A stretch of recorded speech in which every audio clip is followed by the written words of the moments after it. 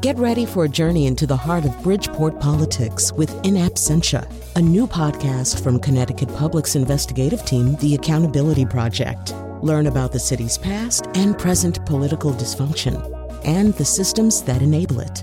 Tune in wherever you get your podcasts. Funding provided by Gregory Melville and Susan Fox and Kathleen Bromage.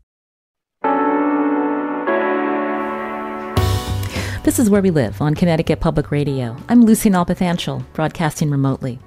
In times of crisis, humans tend to look for someone or something to blame. Today, Where We Live, we talk about an issue bubbling up under all the attention communities and governments have given to fighting the coronavirus. There are cases of Asian Americans and people of Asian descent across the globe who've been singled out, harassed, shunned, even attacked during the pandemic because this particular coronavirus began reportedly in a Chinese market. Coming up, State Attorney General William Tong joins us. He's Chinese American, and he says leaders in our country must fight two battles, one against COVID-19 and another against hate.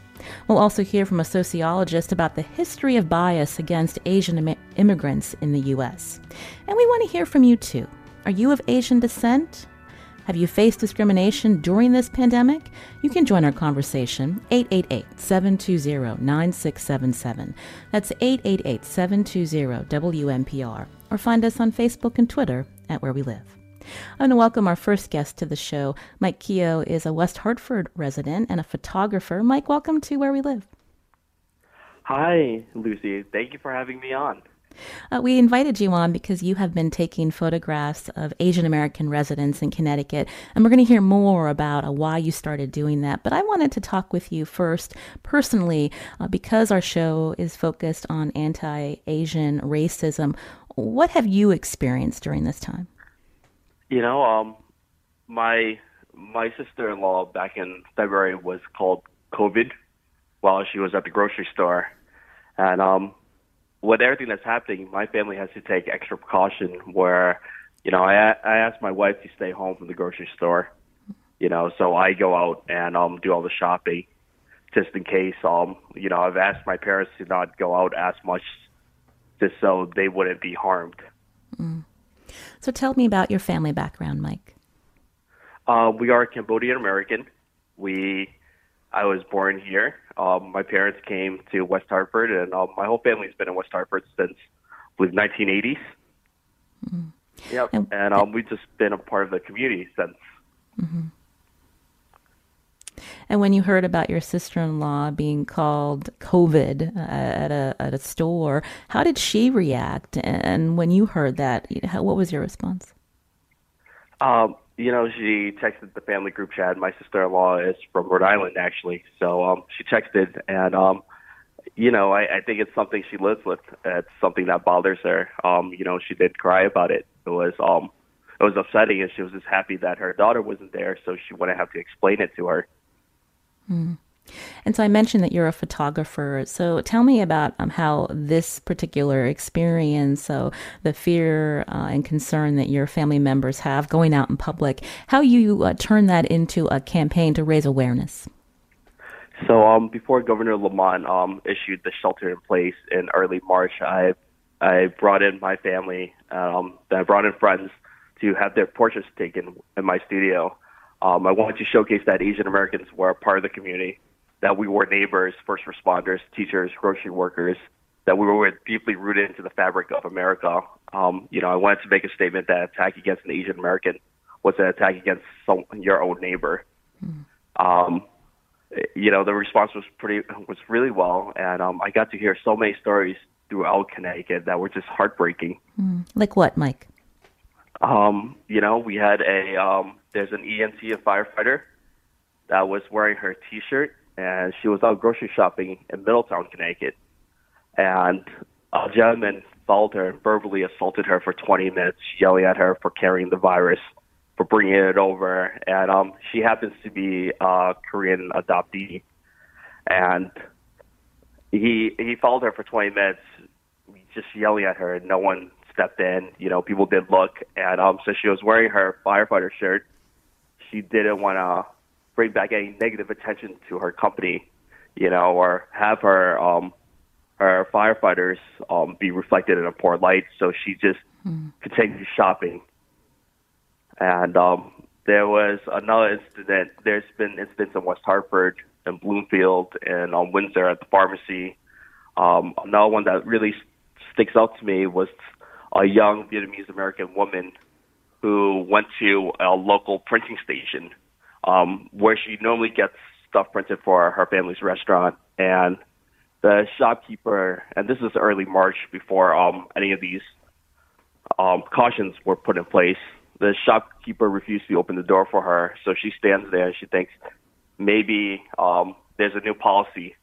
And so she waits patiently, and she's actually calling the phone. And another gentleman comes in, and he's not of Asian descent, and the shopkeeper comes and opens the door.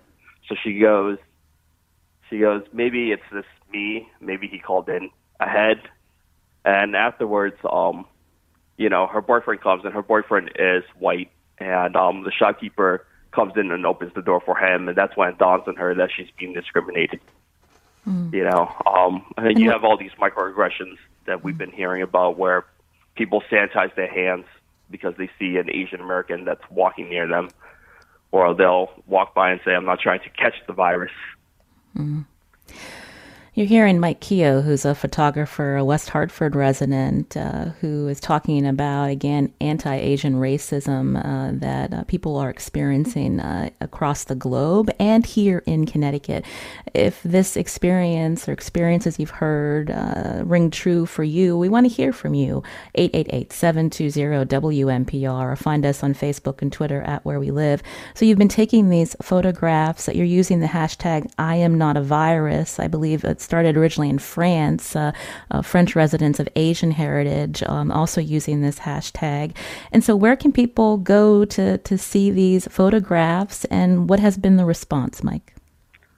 The response has been amazing. We are at www.iamnotavirus.info. We have a lot of our stuff is on Instagram, and the response has been fantastic. We've found a lot of support outside the Asian diaspora.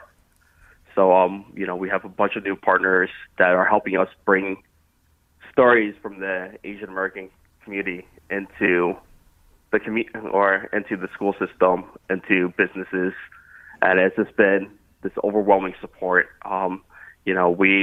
We ask people to provide an I am statement. An I am statement allows them to explain who they are and what they love about themselves. And I think that's been something that's really, really caught on. Before we let you go, Mike, I understand your photo project has also partnered with UConn's Asian American Studies program on a number of initiatives. Can you tell us what's coming up? So UConn alumni and UConn Social Work has been such a huge supporter of our campaign. And UConn alumni is having a panel discussion next week on Thursday, May 28th at 6 o'clock. You can register online. And, it's open to everyone. Well, I want to thank Mike Keogh for joining us again, photographer from West Hartford. We'll put out a link to that website to see his photographs with the hashtag I am not a virus. Mike Keogh, thank you for joining Where We Live. Thank you, Lucy.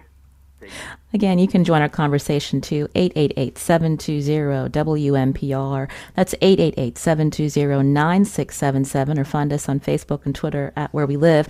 I want to bring into the show now Grace Kao, chair and IBM professor of sociology at Yale University. She's joining via Zoom. Grace, are you with us? Yes, I am. First, I wanted to ask you your reaction to hearing Mike's story, the story of what happened to his sister-in-law, but also the anecdotes from other Asian Americans living here in our state. Yeah, thank you for having me on. I think there's been lots of news stories, both anecdotal and also mentioned in the media. I know that it's been great that lots of journalists have been covering this particular issue. Asian Americans have historically been seen as just something that is foreign, that it's impossible for Asian Americans to ever be seen as purely American. So I guess I'm not surprised by what happened to Mike's family, unfortunately. I think everyone who's Asian American, I myself am Chinese American and lived my whole life in the US. But all of us have had incidents, even before this, where our Americanness is questioned. We're all asked, where are you from? And then if we say, I'm from San Francisco, which is where I'm from, you get the, oh, no, where are you really from? Where did you learn to speak English so well? I bet every Asian American has had that sentence, that question posed to him or her or them. And all of these things remind us that, we're not quite American. We don't really belong here. And so the COVID-19 pandemic has sort of brought out an ugly version of that people view Asian Americans as foreign. And it is hard. I think his examples where, you can't tell if you're being treated differently because you're Asian American or just because maybe, people are treating you differently because of some other reason until you see an example of someone else. I mean, he had talked about his family member, someone walked up to that line and was treated differently. So I guess none of it really surprises me, unfortunately. And I know a lot of us who are Asian American, many of us are a little bit grateful for having to stay at home, honestly, because we don't want to have to face all those possible incidents where people, the most minor things might just be the ugly look. And of course, the most major things might be, where the family in Texas was stabbed because they were Asian American and they were yelled at because the person was scared of catching COVID-19. Grace, you mentioned that event in Texas, and our listeners may be aware of it, but can you describe what happened? Yeah, so this was, I believe, at a BJ's parking lot, and I think it was in Midland, Texas. And it was a family, I believe it was a father, a 2-year-old, and a 6-year-old, and they were stabbed by a gentleman who then yelled at them for bringing coronavirus to the U.S. or that they were carrying it. So there was a definite mention to COVID-19. So, of course, that is far more egregious than, being yelled at for certain. But I think, even the more minor incidents, the negative bias incidents, it really can have a profound psychological effect on you where, it can make you shake, it can make you distressed. I think people going home to cry about it, of course, those are all reasonable responses to such incidents. Well, when you mentioned the minor incidents that happen and pile up, but when we hear the term microaggression, that's what we're talking about? Yeah. So I think, the microaggressions might just little things of, where did you learn to speak English so well? Little jokes about China or Asia, where, there isn't a physical scar that's left behind. It's not as if I know a Chinese American woman in Brooklyn had acid poured on her. So it's not like that, of course, but it's a constant reminder that you don't really belong. So, when President Trump singled out the reporter for having, when she asked about the U.S. response to COVID-19, and then he told her she should ask China. So that's a really clear example of being attacked for your own national origin, race, and ethnicity. And I have to say that it doesn't really matter if you're Chinese or Chinese American, just the fact that you look vaguely kind of Asian, that, you are a possible victim of this kind of treatment. Mm-hmm. Talk more about that, because it's easy in this country to lump all Asians together, but it's again, people from many different countries and cultures, and there is again this habit of othering. Yeah, I mean, I think again we have a history of it where it's so interesting because immigrants come to this country and they come to this country with certain ethnic identity and national origins and so forth. So, you might show up and you think, hey, I'm Korean or I'm Filipino or I'm Japanese American. But actually what happens when you arrive in the US is this process where one is racialized. So we're suddenly lumped with all of these other folks. And as a sociologist, I think we really believe that the way one is viewed, the way people view us has a profound impact on how one identifies over time. So a lot of people, when they first arrive, they might say, hey, I'm Cambodian American, or hey, I'm Vietnamese American. But the longer you live in this country and the more you understand the history of how Asian Americans and other racial groups have been treated, you realize that it's really about race in terms of how others treat you. And I think that's why sort of a pan-ethnic Asian American identity can develop, because you realize that even if your family or yourself, that you think of yourself as mostly Korean American or Chinese American and so forth, that really people view you as just an Asian American, or sometimes, a version of a Chinese American, right? So I know lots of non-Chinese Americans have been asked, what kind of, is Korea part of China, or, what kind of Chinese are you? So the lumping happens, but I think we have to realize that happens. And instead of just saying, hey, I'm not really Chinese American, I'm this, that we have to recognize that being Asian American is a real thing, and it affects our lives. Before we head to break, Grace, again, some people will hear the president and others call this particular coronavirus a Chinese virus, and they'll say, well, what's the big deal? This virus, this particular coronavirus did originate in China.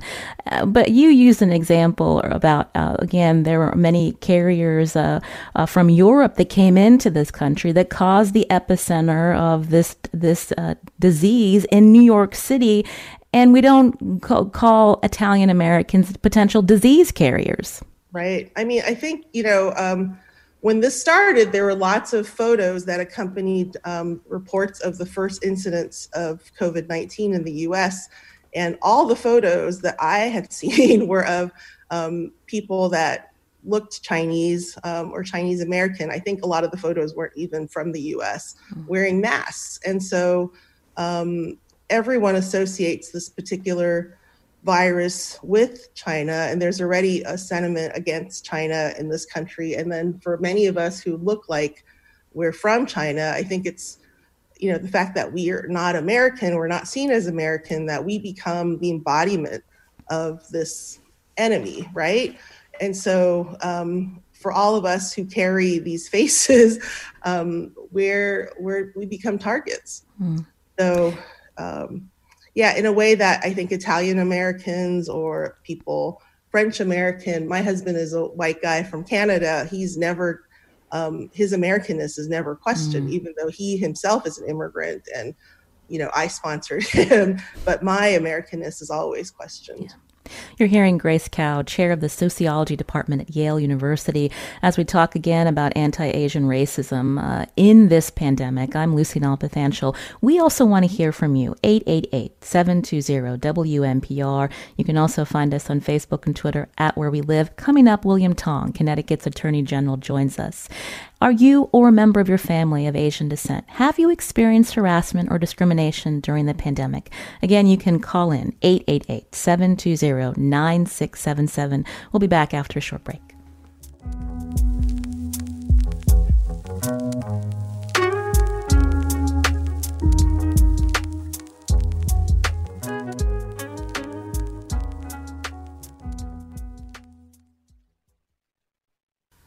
This is Where We Live on Connecticut Public Radio. I'm Lucy Nalpathanchel.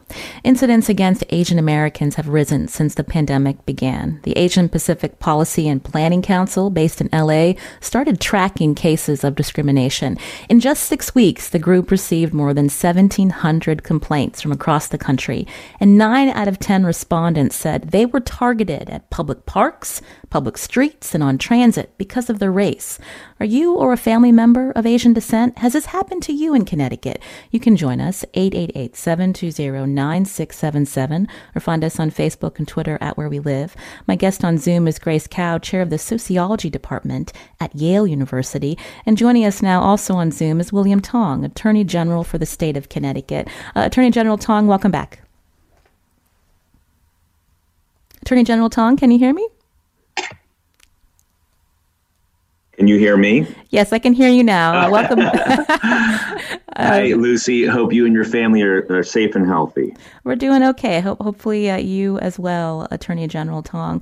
The FBI warned back in March that hate crimes against Asian Americans would likely surge in the pandemic. I just read some stats from this group out of California. You represent the citizens of Connecticut as our Attorney General, but we're also talking about something that's personal for you. You're the first and only Chinese American Attorney General in our state. Talk about what you have experienced, what you felt and heard during this pandemic. So thank you, Lucy. And let me just say that one of the very first meetings I attended as Attorney General in the beginning of 2019 was a briefing by the Deputy Director of the FBI. And he noted that hate generally is the FBI's greatest public safety and law enforcement concern, and that there's been a surge in hate broadly in this country, not just against Asian Pacific Americans, which is why when I was in the legislature in 2017, we strengthened our state's hate crimes laws. So it's something that we're seeing across the country, not just with respect to Asian Pacific Americans, but it's happening, not just to Wei Jiajiang, the CBS News correspondent who was attacked by the president just a couple of weeks ago when he suggested that she should ask her question to China. But also we're seeing in my home city of Stamford, a Chinese American woman who's been in this country for decades was checking out at a grocery store, and the grocery store clerk asked her, when was the last time you went to China? Are you from China? And as she was trying to answer the questions politely, the clerk grabbed a spray bottle of disinfectant and sprayed her and her groceries. So it's happening everywhere. So when that kind of incident happens, Attorney General Tong, I'm just curious, what are the consequences of that beyond just how that made that woman feel? But is that something where the police can get involved and, there is cause for action there?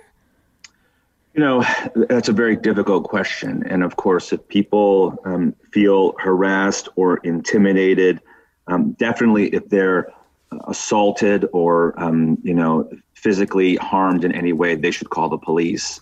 But if they're, feeling like they're the subject of discrimination or bias or harassment, there are a number of resources they can report to my office. They can report to the Commission on Human Rights and Opportunities here in Connecticut. They can report to the Commission on Equity and Opportunity here in Connecticut.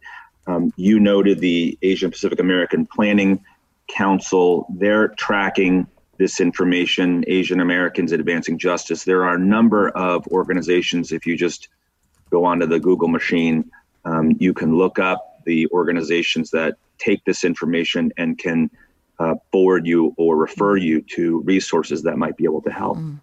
You also referred us to the Connecticut General Assembly's Commission on Women, Families, Seniors, Equity, and Opportunity. Right. We heard back from Alan Tan, who's a co-chairperson for this commission. I just wanted to read a little bit about what he shared about the number of complaints that they have received from, again, Asian Americans living in our state. He writes verbal harassment, numerous reports and stories related to Asian Pacific Americans, people making accusations against them in parking lots, supermarkets, pharmacies. There have been refusals for service. Reports of healthcare workers who've been either told, I do not want to be cared by someone that looks like them. Reports of unease where you have Asian and Pacific Americans feeling like they need to stay home out of fear. Also, restaurants in Connecticut that may be Asian restaurants where they're getting calls and they're being threatened. This is happening in our state, Attorney General Tong. And frankly, we're not hearing about it from our elected officials. You may be talking about it, but since the time that you and Governor Lamont went to an Asian restaurant in West Hartford to reiterate that people should not be frightened by, before the shutdown happened, to not conflate hostility or fear about the virus against people of Asian descent. But otherwise, we're not hearing about it. Yeah, and that, I think, raises a much broader issue. being Asian Pacific American in this country, as you noted in the previous segment, and as Professor Cow noted, means being the other. You're always in this condition of either being invisible, because I think Asian Pacific Americans are largely invisible in the national discussion about race and ethnicity and equity and inclusion. We're just not part of that discussion in the same way that other communities of color are part of that discussion. But it's also a lack of political empowerment. And that's why it was so important for me to encourage the governor to go have Chinese food with me at the start of this public health emergency at Shu Restaurant in West Hartford. I knew that Chinese restaurants and Asian-owned businesses were suffering greatly. At that time, they were off by at least 30%, that even Asian customers were not going to those stores out of fear. And so we thought it was really important. And I think the governor made a very strong statement by sitting down and breaking bread with a group of Asian Pacific American business people to show that this virus doesn't discriminate, that it's not a Chinese virus, that it doesn't only affect or come from one group or one type of people or one racial or ethnic background. But it's because of a lack of political empowerment, a lack of critical mass of, frankly, Asian elected officials and public figures that gives people like President Trump license to attack a CBS News correspondent and get away with it. Because who's going to stand up for her? We actually have that clip that we want to play. Again, You're hearing Attorney General William Tong here on Where We Live. Here's a clip of this incident. Also, our previous guest, Grace Cow, had also mentioned this was President Trump's interaction with CBS White House correspondent. Said many times that the U.S. is doing far better than any other country when it comes to testing. Yes. Why does that matter? Why is this a global competition to you if everyday Americans are still losing their lives and we're still seeing more cases every day? Well, they're losing their lives everywhere in the world. And maybe that's a question you should ask China.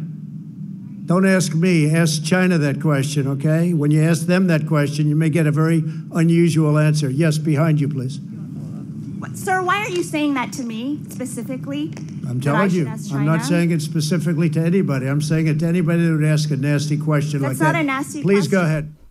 Attorney General Tong, you tweeted about that particular exchange. Tell me what your response was. Well, first, I was so angry to see him attack her and to make the point that hate and racism isn't going to solve this crisis, isn't going to get more PPE to first responders and healthcare workers, and it's definitely not going to make us safer and healthier. But I was also, frankly, very proud of Wei Jia for standing up to him and for standing up not just for herself, but for all of us. And the reason why it's important, you asked this question earlier, what's the big deal if somebody says something off color? What's the big deal if the president asks her to ask China? What's the big deal about microaggressions? Mm-hmm. And the big deal is that it makes people unsafe.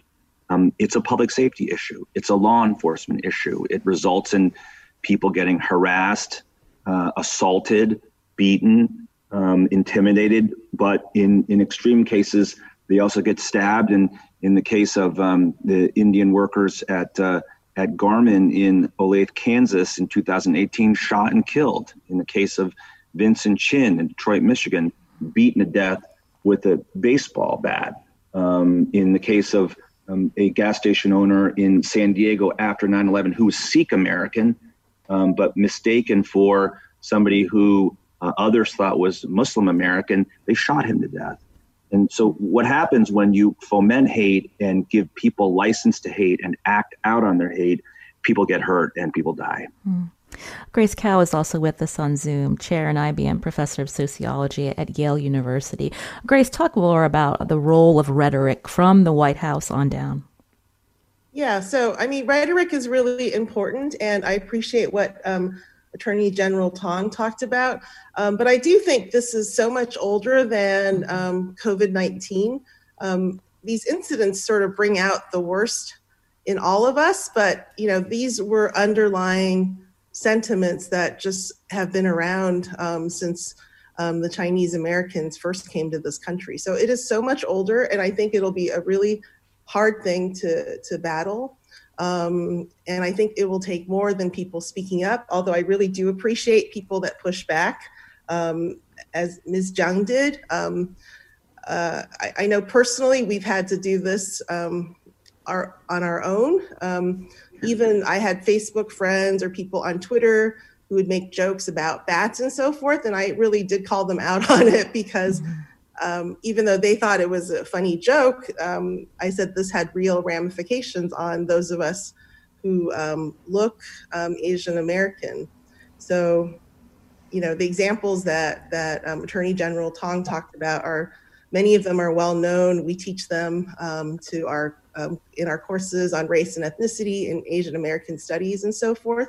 And again, I just want to emphasize the racialization part of it, the fact that Vincent Chin, who was Chinese American, but the auto workers who beat him to death were angry about the import of Japanese cars. So, these incidents of hate crimes sometimes help to mobilize the Asian American community and also other communities of color, to be sure.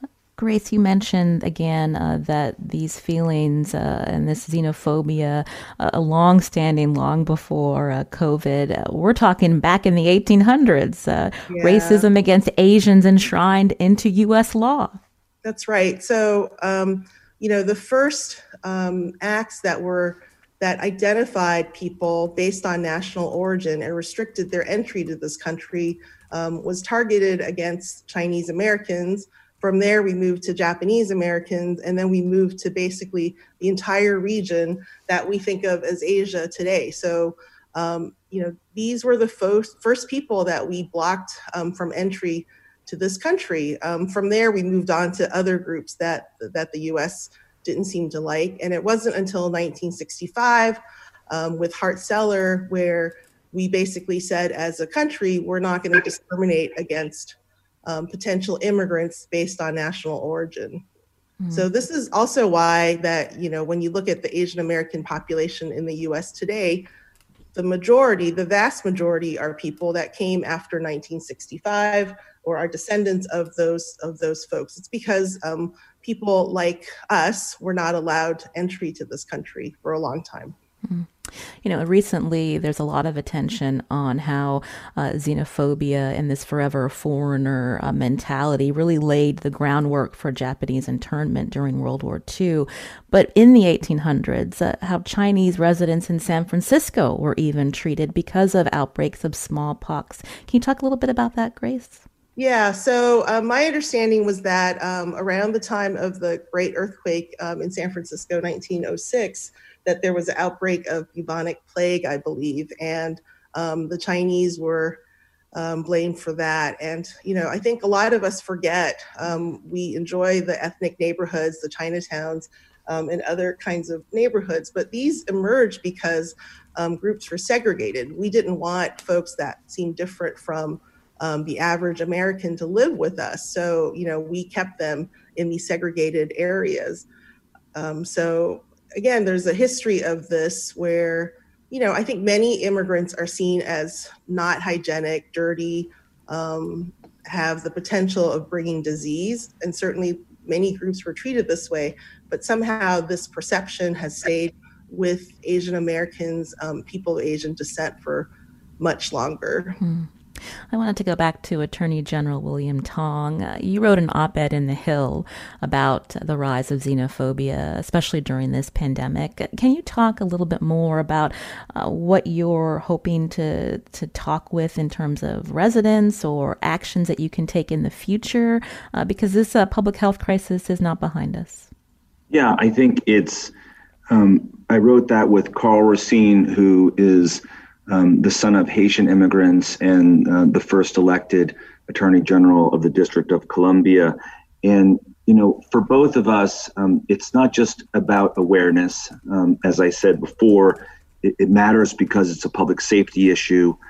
It's a law enforcement issue. It's about people making sure that people and their families are safe and they don't live in fear. But also to strengthen and a call to action to strengthen our resources, such as our civil rights laws and strengthening those civil rights laws.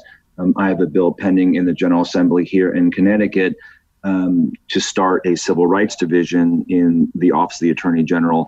About half the states in this country have civil rights enforcement authority vested in the Attorney General. We need that here in Connecticut. And, we need to work more closely also with our federal partners, and we need a stronger hand at the Department of Justice and the Civil Rights Division there, which has not been as active in recent years as it should be. And I hope that we're all taking this opportunity this year to encourage the Civil Rights Division and the Department of Justice to do more. We started this show talking about your roots, Attorney General Tong. Yeah. You've been on before. You've been very open about how your parents owned a Chinese restaurant. I'm wondering how you talk about this with your children, this moment that we're in, these incidents of hate, and how to respond. I think with my kids, I try to empower them to stand up for themselves. I showed them that clip of Wei Jiajiang. I didn't want to shield them from that. I have a 14-year-old, an 11-year-old, and an 8-year-old, and I wanted them to see her standing up to the President of the United States. But I wanted them to understand that the President of the United States and his words command tremendous weight and authority, and for them to understand how damaging it is. But at the same time, that an Asian American woman who's a journalist has every right to ask a question and has every right to stand up to the most powerful man in the world. And particularly my two girls, my daughters, I wanted them to see that. And so, these aren't just teaching moments; these are real life moments. And I want my kids to understand that it's never going to be easy for them, at least not for a long time. And you asked me earlier, it's about my personal experience. It's very personal for me. I know, Lucy, it's very personal for you and your experience. And, even during the campaign, I was running for Attorney General, and I asked a Democratic delegate for her support. And she acknowledged my record on issues that she cared about, and said that she was really proud of the work that I had done and that she strongly supported the work that I was doing. But she couldn't support me. And I asked her why. And she said, because you just don't look like what I think an attorney general should look like. Wow. And how did you respond? I was stunned. And I frankly couldn't get off the phone quick enough. You mentioned my personal roots. My parents immigrated to this country in the 70s from India. And I was laughing, Grace Cow, my other guest, when people ask you where you're from. When people ask me where I'm from, I say, I'm a Pennsylvania girl. And they often will give me a look like, well, that's not exactly what I meant. But I'll just let them keep them guessing. Well, Lucy, as you know, but the listeners don't, you're from the same Western Pennsylvania town as my wife. So I know how Western Pennsylvania it is out there. Yep, that's right. Well, I want to thank William Tong for joining us again. He's the State Attorney General. And, I don't want to end the segment making fun because, again, there may be people who are still fearful. We are a state that's slowly reopening. People are going to be around others more than they have been over the last 2 months. If they experience harassment, what should they do?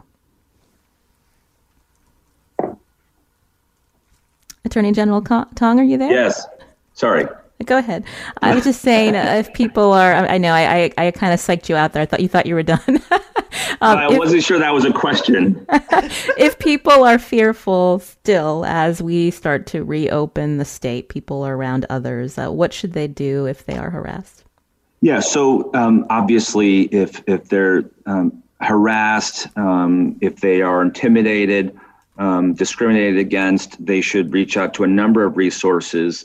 including the Asia Pacific American Planning Council, Asian Americans Advancing Justice. Actually, there's a good summary of resources at the National Asian Pacific American Bar Association website, napaba.org.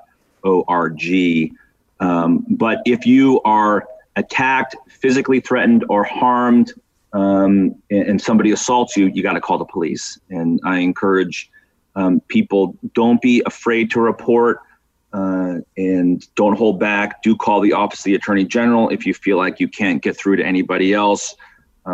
If you feel like, we're the safest place for you to go, we welcome your calls. William Tong, thank you so much for joining Where We Live today.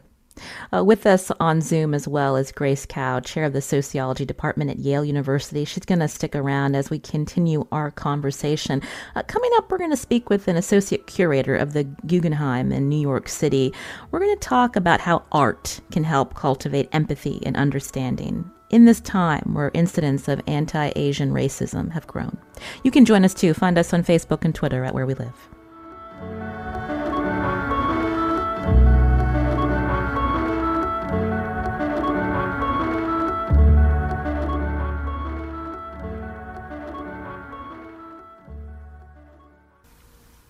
You're listening to Where We Live on Connecticut Public Radio. I'm Lucy Nalpathanchel. My guest today on Zoom is Grace Kao, chair and professor of sociology at Yale University. And joining us now also on Zoom is Xiaoyu Wen, associate curator at the Solomon Guggenheim Museum in New York City. Xiaoyu, welcome to our show. Hello, Lucy. Thank you for having me. You've written a series of posts for the Guggenheim Museum's blog about anti-Asian xenophobia during this pandemic. Talk about that series and also what this time means for you personally. I started the series on the Guggenheim blog also through a new online digest that the Guggenheim has been putting outside to the world, since now the museum is closed and we cannot really experience art in the physical space anymore. And at this time, I think this call for action and also to raise people's awareness also came from my personal experience as these incidents that I have personally experienced at the beginning of this pandemic back in March in public space in Brooklyn, New York. So at that moment, I realized it is really important to provide a platform for us all to reflect and work together and to reflect what does it mean to be in solidarity at this particular time. Xiaoyu, what happened? What happened to you in Brooklyn? Yes. I was waiting for the train before the complete lockdown when the public transportation was still going on the platform in my neighborhood, a station that I would go to work and commute. A stranger, I think he looked, strong and young, tall man, dressed fairly fashionable. He has a can in his hand. I also don't think it was for any particular health reasons. It looks more like a fashionable accessory. He approached me. I was wearing a mask at the time, just as a precaution, while it was not really, public aware of the importance of, covering your face and mouth yet. But I was wearing a mask.